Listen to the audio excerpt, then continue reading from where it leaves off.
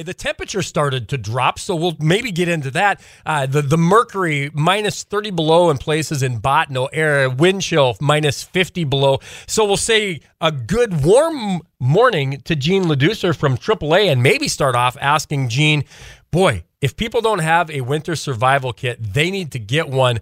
What do they need to have in it? Good morning, Gene. Thanks for joining us. Good morning, and thanks for having me again.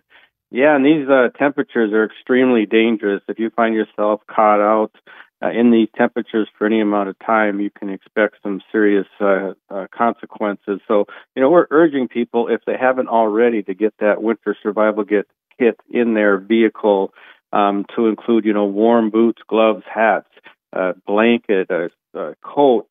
And depending on where you're traveling, you may want to put some water and food items in there, too, if you're traveling into more remote areas.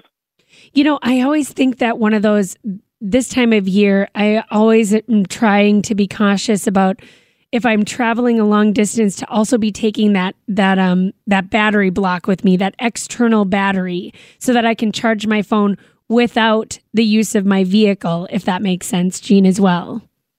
Yeah, exactly. The cell phone is pretty much our lifeline now. Yeah. Few people actually stop for stranded motorists anymore. They just pass them by. So you're going to need to be able to call someone, and a dead cell phone is not going to serve you any well. So having a power source to recharge that cell phone is also important.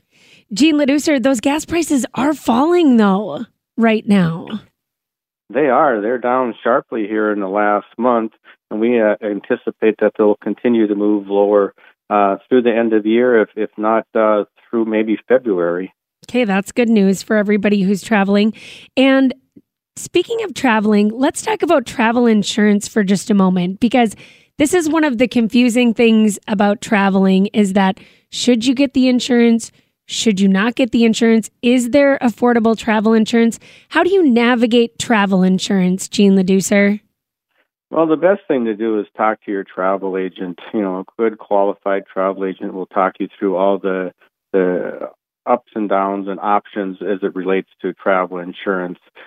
Travel trips are generally quite expensive. They're large investments. And with any large investment, you like to have it insured against loss. So, in case of travel insurance, if you get sick, or if the trip is disrupted for some reason, or if you have lost luggage, that'll help you cover all of those particular incidents and, remove a lot of stress associated with these expensive trips that people are taking. Are they usually covering a percentage? So like if you had to cancel the trip, they would cover a percentage of it, or are they covering 100%? I suppose it depends on the plan. Yes, it will depend on the plan, but in most cases, it'll cover all the costs associated with the cancellation of a trip or disruption of a trip. Again, it's meant to cover the cost of that trip so that, these large investments that you're making in your vacation are fully covered against loss. So you can feel good about the fact that if you do get sick, or if there's a family death or something like that, that you're able to cancel the trip without repercussions. Yeah, that is always good. Gene Leducer from AAA North Dakota here on KFGO. Thanks so much for joining us here on the Morning Crew.